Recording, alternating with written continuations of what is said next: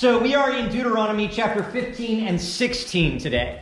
Now, if you're following along with this series, and hopefully you are, we realize that Deuteronomy can be broken down by looking at it through the lens of the Ten Commandments.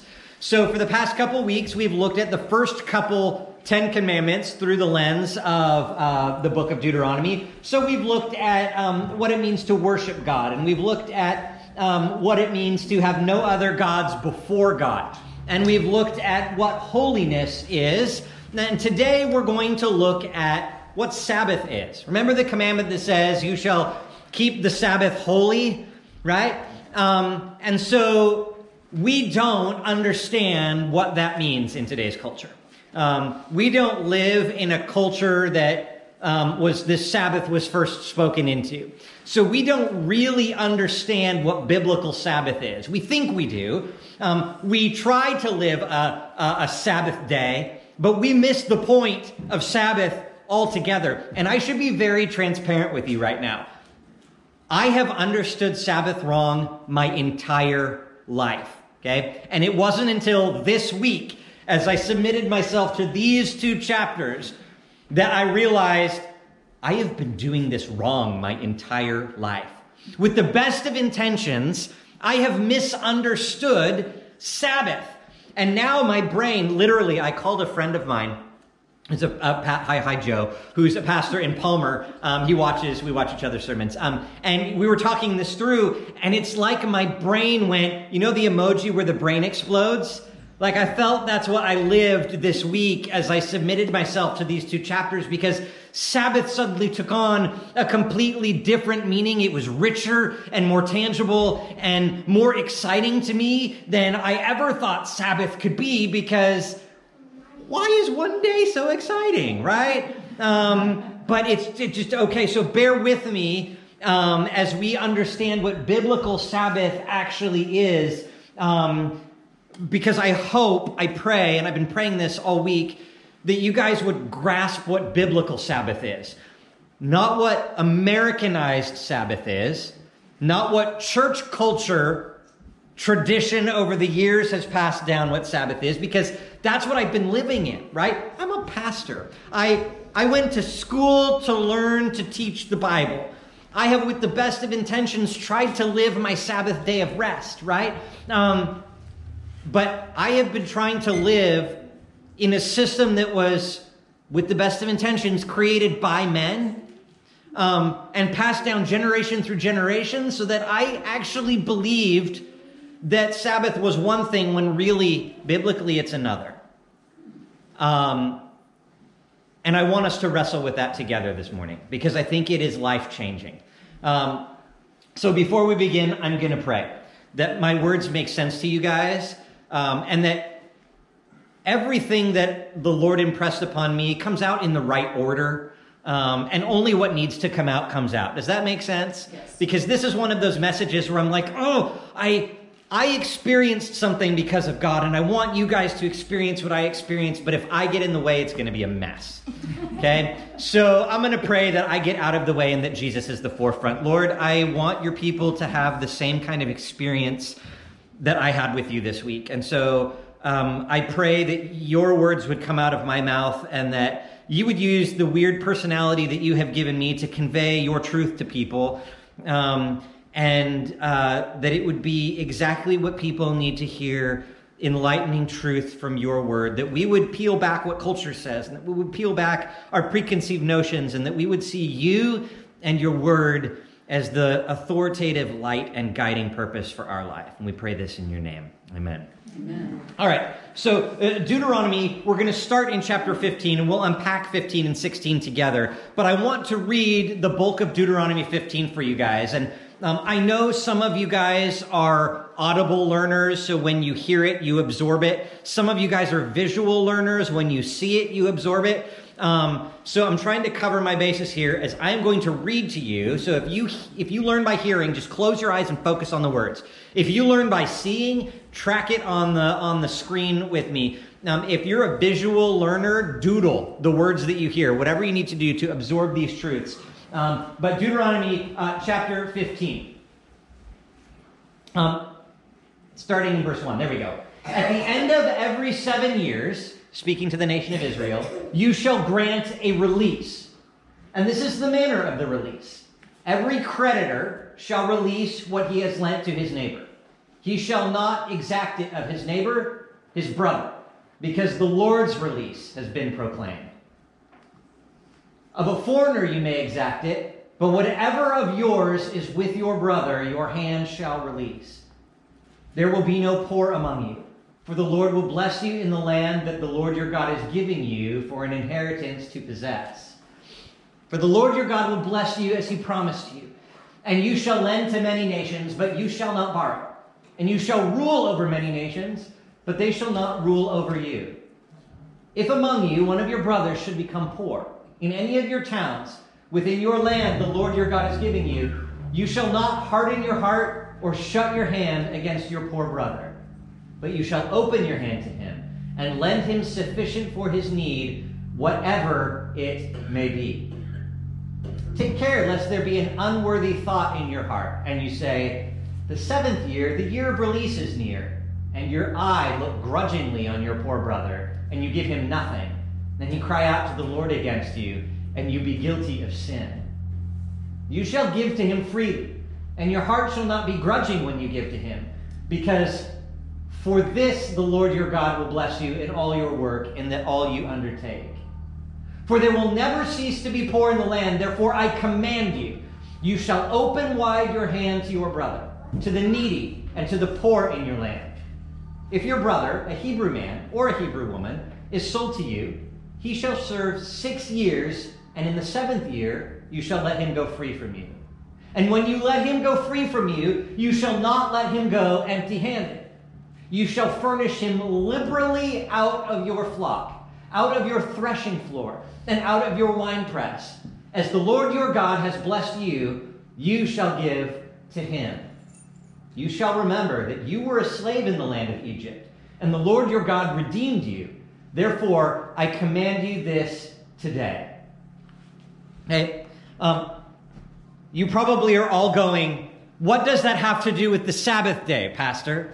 How does slaves and giving them liberally on the 7th year and taking care of the poor people in town, what does that have to do with Sabbath rest? Now, as I studied chapter 15 and 16, I do something that I was taught in my undergraduate and graduate work, and I'm going to pass this on to you guys in case you don't do this. It's a good practice. When you read your Bible, have a pencil or pen or highlighter or whatever handy, and underline or circle or whatever words or phrases that repeat in a chapter. Because when something is repeated, it's being emphasized for your benefit. Okay? Now, in chapter 15 and chapter 16, we saw, if you were looking for this, is what I saw, a repeat of 4 things. Okay? And these 4 qualities deal with Sabbath. First, it's restful. If you read chapters 15 and 16, and I have this really cool digital Bible. You won't be able to see it very well. Maybe you can. I don't know. But the digital Bible here, it's got the Bible on one side and a blank space on the other side, so that I can read and highlight and make notes and do all this. So I can very easily track some of these things. And as I went through chapters 15 and chapter 16, I realized that there are sections of rest that God talks about. There are sections of remembering that God talks about. There are sections of rejoicing that God talks about. And what we just read was a section on release. A whole chapter on release. Release people from their debts. Release people from their slavery. Release people from poverty. Release the wealth that God has given you out of your hands into the hands of somebody else. It's this idea of giving away something, releasing it from your possession. And I really started to wonder, how does this play into the idea of Sabbath rest? So let me ask you a question. If I could this morning, through God's word, show you the key to having a life of rest. You know that moment where you sit in your favorite recliner at the end of a long week or a long day, and you just breathe differently because suddenly you are not supporting your weight anymore, right? That perfectly cushioned space that is formed to your body, right? Because it's your chair, and you go, oh, you know what I mean? If you don't have a chair like that, you really ought to find a chair like that, okay? Because it's so good, right? You know that moment? You can have that spiritually for your entire life. And the answer is in today's passage. If I could impress that upon you today, would you want to take that up? Is that something that you guys would want to know, that you could have a life of rest and to live that out? Is that, do I have a yes or no? Yes. Okay, yes, that's something that we desperately want. We want a life of rest because our world is not a world of rest, right? And this is what God was speaking into the life of Israel. See, they haven't yet entered the promised land. In fact, God reminds them, remember, right? This is one of the aspects of rest. You have to remember where you came from. You came from being slaves in Egypt. There was no rest for you when you were in Egypt. You had to make bricks, and it was hard work. And you built monuments to false gods. And you were never in charge of your life. And you didn't get to know if you were going to have food. And your family legacy was that if you had children, you had to look into the face of your infants and know that they were not going to have freedom. They were going to be slaves. Someone else was going to determine every moment of their life. That was the life that you lived. God said, remember that, because that's important. Remember where you came from. And now they are on the verge of entering the promised land. And God says, listen, throughout these 40 years you have wandered, and I have provided for you day by day. You've trusted me for this manna, right? What is this on the ground? Let's eat it. And this is what you have depended on day by day for me. But now you are about to enter a land flowing with milk and honey, right? A land that you can settle in. You've never been settled before as my people. I'm going to settle you somewhere, but with that settling is going to come a risk for you. Something you're going to have to fight against. When you settle, suddenly there will be land that you can harvest. Suddenly, where there was no economy, you will begin to develop an economy. You will have cattle and livestock in abundance. Some of you will have more land than others. Some of you will have better years than others. Some of you will get rich in this economy. Some of you won't. God says, when you enter this promised land, you're going to need to remember where you came from, because as you become stable in this land and accumulate wealth and land and livestock, you are going to have the potential to become what Egypt was. You're going to have the potential to become wealthy and fat and say, look at what I have done. And in doing so, you're going to enslave your neighbor to their debt. You're going to enslave your brother to their poverty. You're going to enslave God's people because you are wealthy and they are not. So God says, please remember where you came from. Even in this land flowing with milk and honey, do not set up practices that enslave people to poverty. Do not set up practices that enslave people to an economy that they cannot get out of. That's why this entire chapter was set aside to say, release those things. Release people from their servitude. Release people from their poverty. Release the money that you have gained that is extra. Release it back into the economy so that there are no poor among you. God does not design his people to live enslaved. So, Sabbath quality. Rest is dependent on remembering where we came from. We were once slaves. We don't want to go back to that. Rejoicing, right, that God has given us this freedom. And living a life of release so that we do not cycle back to that kind of slavery that we were once in. Does that make sense so far? I'm kind of getting some head nods. Okay. Sabbath continues in this idea that Sabbath is a lifestyle, not a day of the week. Here's where I've gone wrong. I was always taught to keep the Sabbath day holy, right? So it's Sunday. You set aside Sunday for the Lord. Sunday is the day where businesses should not be open, right? This is how I was, taught when I was younger.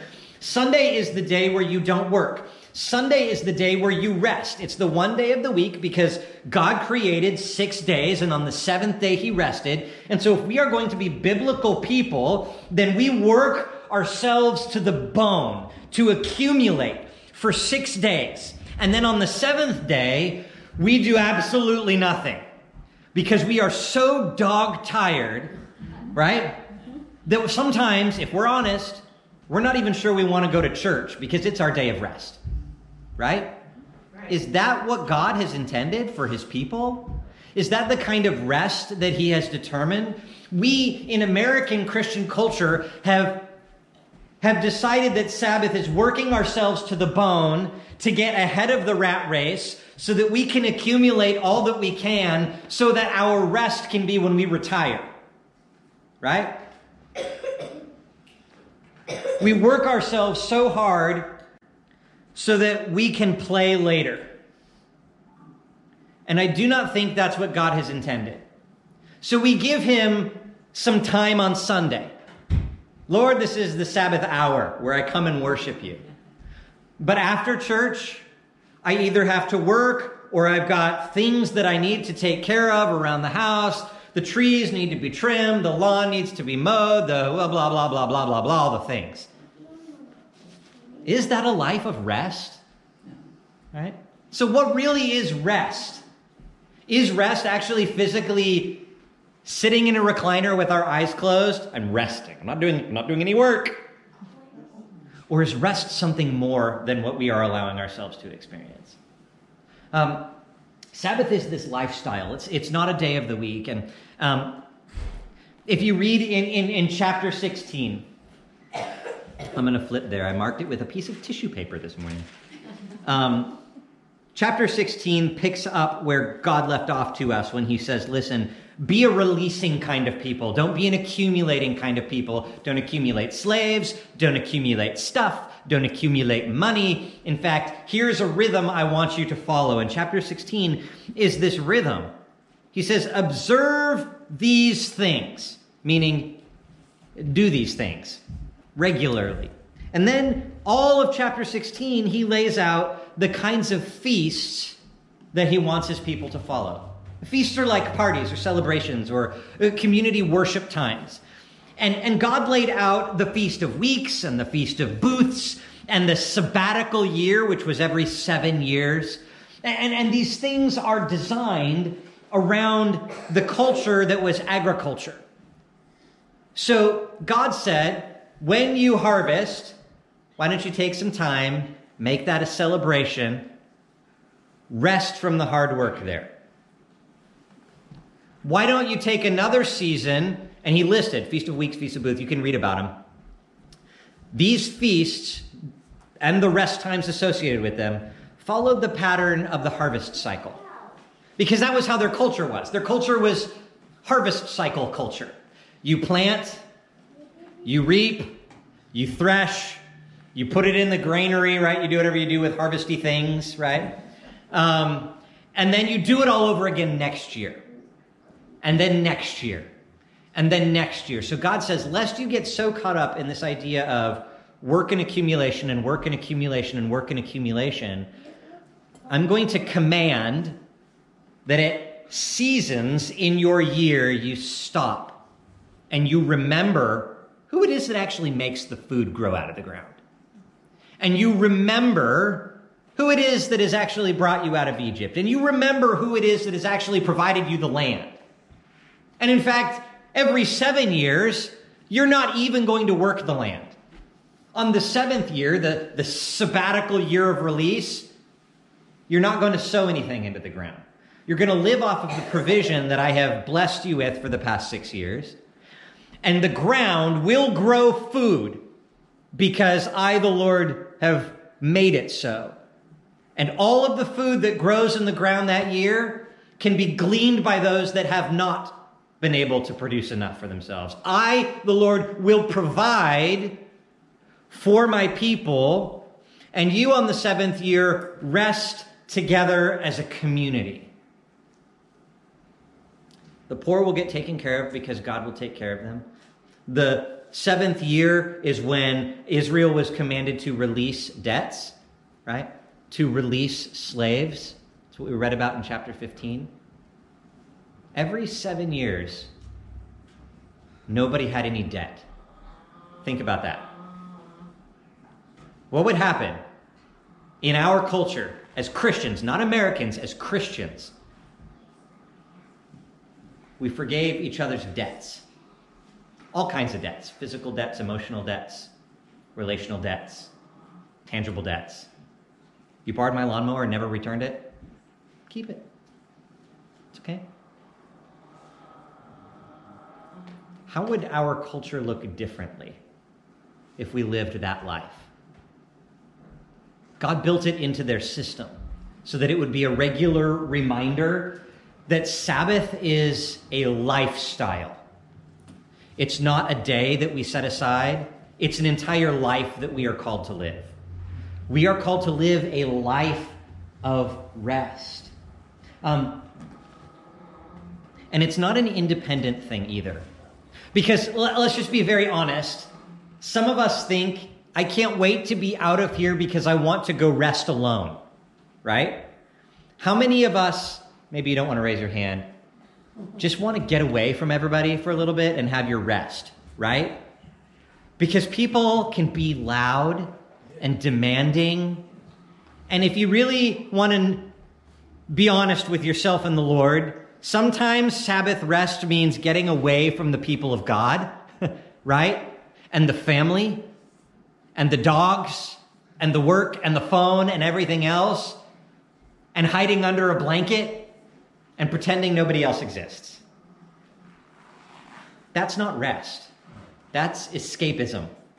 And there is something drastically, you're not resting there, you're putting off, okay? Rest is different. Rest actually, according to Scripture, is corporate. It's mind-blowing to me. You cannot experience the Sabbath rest that God is calling you to as God's people by yourself.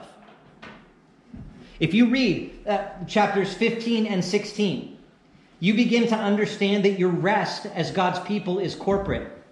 My Sabbath rest is dependent on you living as God's people towards me. In the Israel economy, if I did not produce enough to sustain my family's needs, and I was worried and stressed and working myself to the bone and not making ends meet, my rest depended on you being generous as God's people. If I was enslaved to you because I had a debt that I could not pay, my rest was dependent on you releasing me from that. But vice versa. 10 years down the road, you had a bad year, and you were working for me. Your rest, your family's rest, was dependent on my releasing you. Of my taking my 7th year of crop and saying, it's all yours. Of me saying, I know that you have been in servitude to me for whatever reason. But not only will I release you from that, but I will give you liberally from my winepress, from my flocks, and from my field, so that you can have a fresh start, so that you won't end up working outside of the bounds of rest for the next 7 years.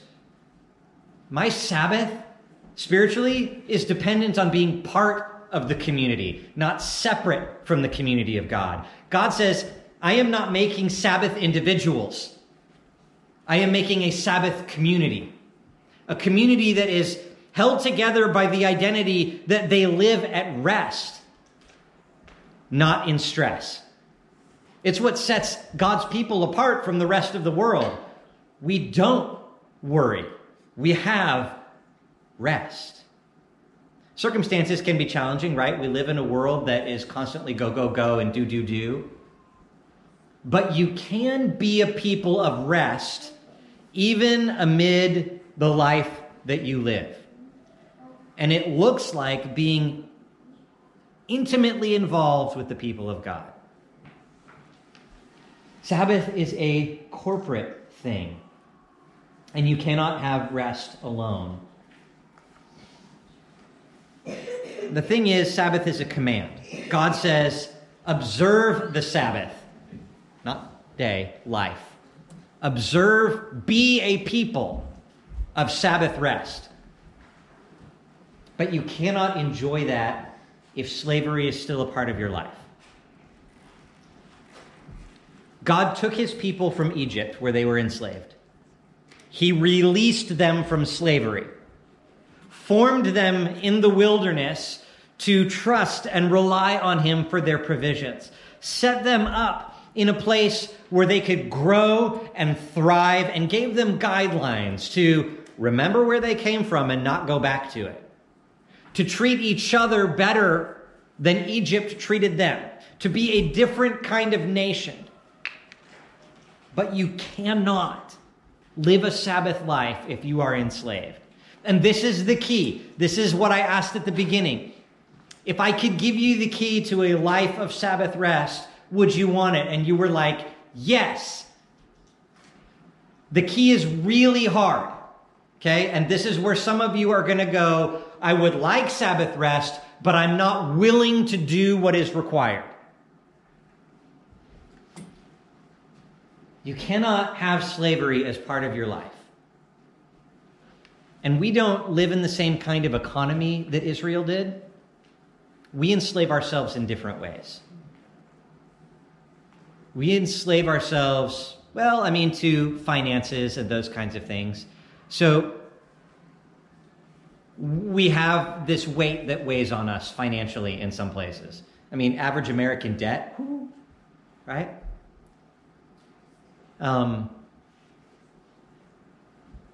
Will we know that restful feeling while we still have $70, $100, $200,000 in debt over our head? Yes. The answer is yes. You can know rest despite your circumstances. Because rest is not dependent on your circumstances. Rest is dependent on the goodness of God, right? Yes. Right. Yes. That's good news, right? I think more dangerous than the financial predicament that Christians find themselves in as Americans, because we've been sold this idea of the American dream. I think more difficult than that, more enslaving than that, is the emotional slavery that we have. Okay? And this is where it gets really hard. If you have something against someone else, you are in slavery to that emotional weight. To be a people of Sabbath rest, you cannot live with that. You have to release fear, release guilt, release hurt, sometimes regularly, right? People in Israel had to do Sabbath feasts regularly to remember. Some of you may have to get up every single morning and pray a prayer that says, Lord, I want to know Sabbath rest in my life. I want to have a life of, not. Help me release today that which is enslaving me. But some of us don't want to do that because we like holding that grudge against someone because we think it gives us power over them. And it doesn't. It enslaves us. That's right. We think we're enslaving them by saying, if you will only do this, then we will be friends again. Or if you only live this way or do this or scratch my back, then it will be okay. But instead, what we are really doing is saying, I am chaining myself to you and we are both being slaves. Neither one of us will experience rest. That is not how God has called his people to live. God has said, release these things. To be a people of Sabbath rest means we live together in community, dependent on one another for forgiveness and joy and provision and meeting of needs. And only when we do that together will we truly know Sabbath rest. This community right here, these people that I, in the video, said, turn to your neighbor and say, hey, so glad to see you. these are the people that will help you live a life of Sabbath rest. You are dependent on the people in this community. It's one of the reasons that church membership is so important, because you know who you can depend on for Sabbath rest. You know who you can go to and say, I am having a really hard time with X, Y, or Z. Help me live in the rest that God has promised me. In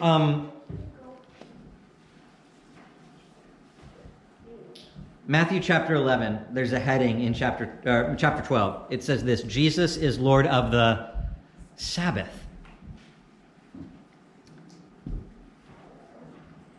At the time Jesus went through the grain fields on Sabbath, people were hungry. They plucked their heads of grain to eat.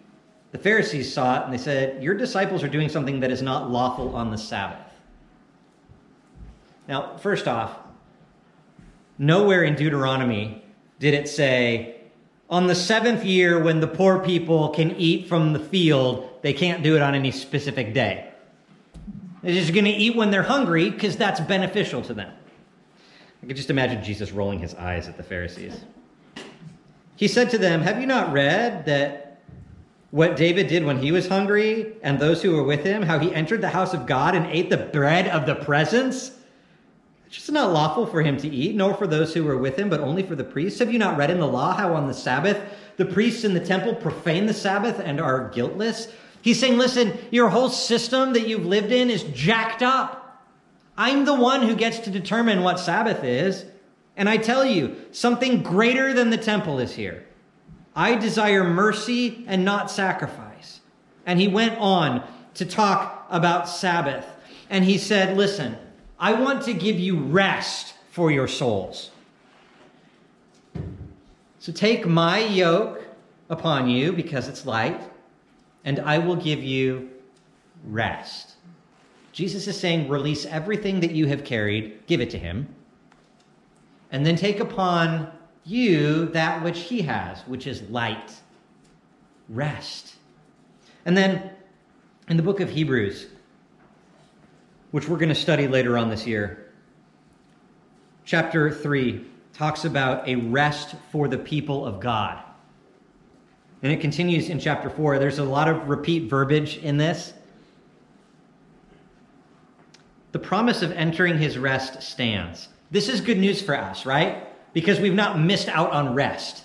We can attain the rest that he's telling us about. But we should fear lest any of you should seem to have failed to reach it. There's a potential that we could live a life without knowing the rest that God has designed for us. And we should strive for this rest. Good news came to us like it did to them, but some of us did not hear it. For we who have believed, we enter that rest.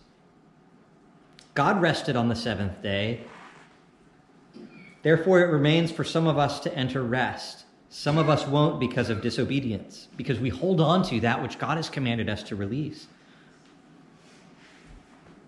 Today, if you hear his voice, do not harden your hearts. If Joshua has given them rest, God would not have spoken of a day that will come later. So then there remains a Sabbath rest for the people of God.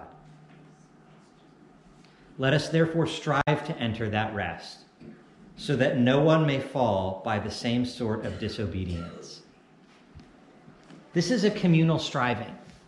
We must strive for the rest that God has given us. We must fight against that which culture says is beneficial and restful for us, and instead adhere to what the Word of God says. Rest is communal.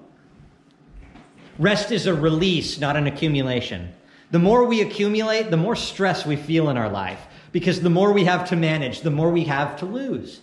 God says, just have open hands.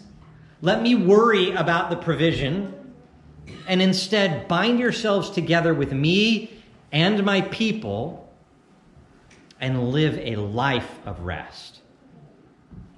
This is different than what I was taught about setting aside one day, trying to find that hour or two that I can give to God that are restful. It was never about rest, what I was taught. It was about doing my duty. I was taught to be a Pharisee. I was taught to set aside a specific day at a specific time and give that to God and then live the rest of my life however the heck I pleased. And that is not how God has designed his people. You are the people of God. We read about it last week. A treasured possession of God for his glory.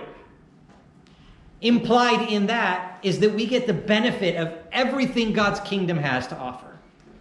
And one of the first things that we know about God's kingdom is that he's given us rest. Scripture tells us if the Son has set you free, then you are free indeed. And we know that the Son of God has set us free because he died on the cross in our place for our sins. The thing that enslaved us, we have been freed from. Therefore, why do we go back to slavery time and time again? When we have been freed from that and called to live a life of freedom and rest. You are a Sabbath people. Not a once an hour, once a week kind of thing. Your entire life is to be defined by rest. And if you are not experiencing rest, then today, if you hear his voice, do not harden your hearts, because he wants to give you that rest today. So we're going to pray. The worship team's going to lead us, and we're going to experience rest as a community. Lord, I need rest. It's so funny that on the day that I get to preach about rest, it seemed like there was so much turmoil as soon as the sun came up. And I thought, what the heck? And I thought, oh, no, that actually makes sense. That makes sense to me. Everything I learned this week from Scripture, I was suddenly having to put to practice. That instead of me trying to fix all the things that were broken suddenly, I had to learn to rest in you and your provision and your wisdom, and not to jump to reaction, but instead to rest. And I shouldn't have been surprised that you took care of all of those things, because you are the God who made the heavens and the earth, and you are the God who made me, and you are the God that knows far more than I know about everything. And so why would I think that I have the answers, and why would I stress myself out trying to fix something that I don't have any control over? Help me continue to be a person of rest. Help us to be a people of rest. That when we think we can pick something up and carry it on our own strength, that we would realize, Lord, no, let's release this back to you. Remember what you have freed us from, and encourage other people to live in that freedom. Then and only then are we the strongest at rest. Bought by your grace to be a people of Sabbath, a community defined by rest. That makes us look different to the rest of the world, because it is different than the rest of the world. And it's attractive to people who do not yet know it. One of the greatest tools you have given your people to be missional is to live a life of rest. Help us be that community for you, Father. We pray this in the name of Jesus. Amen.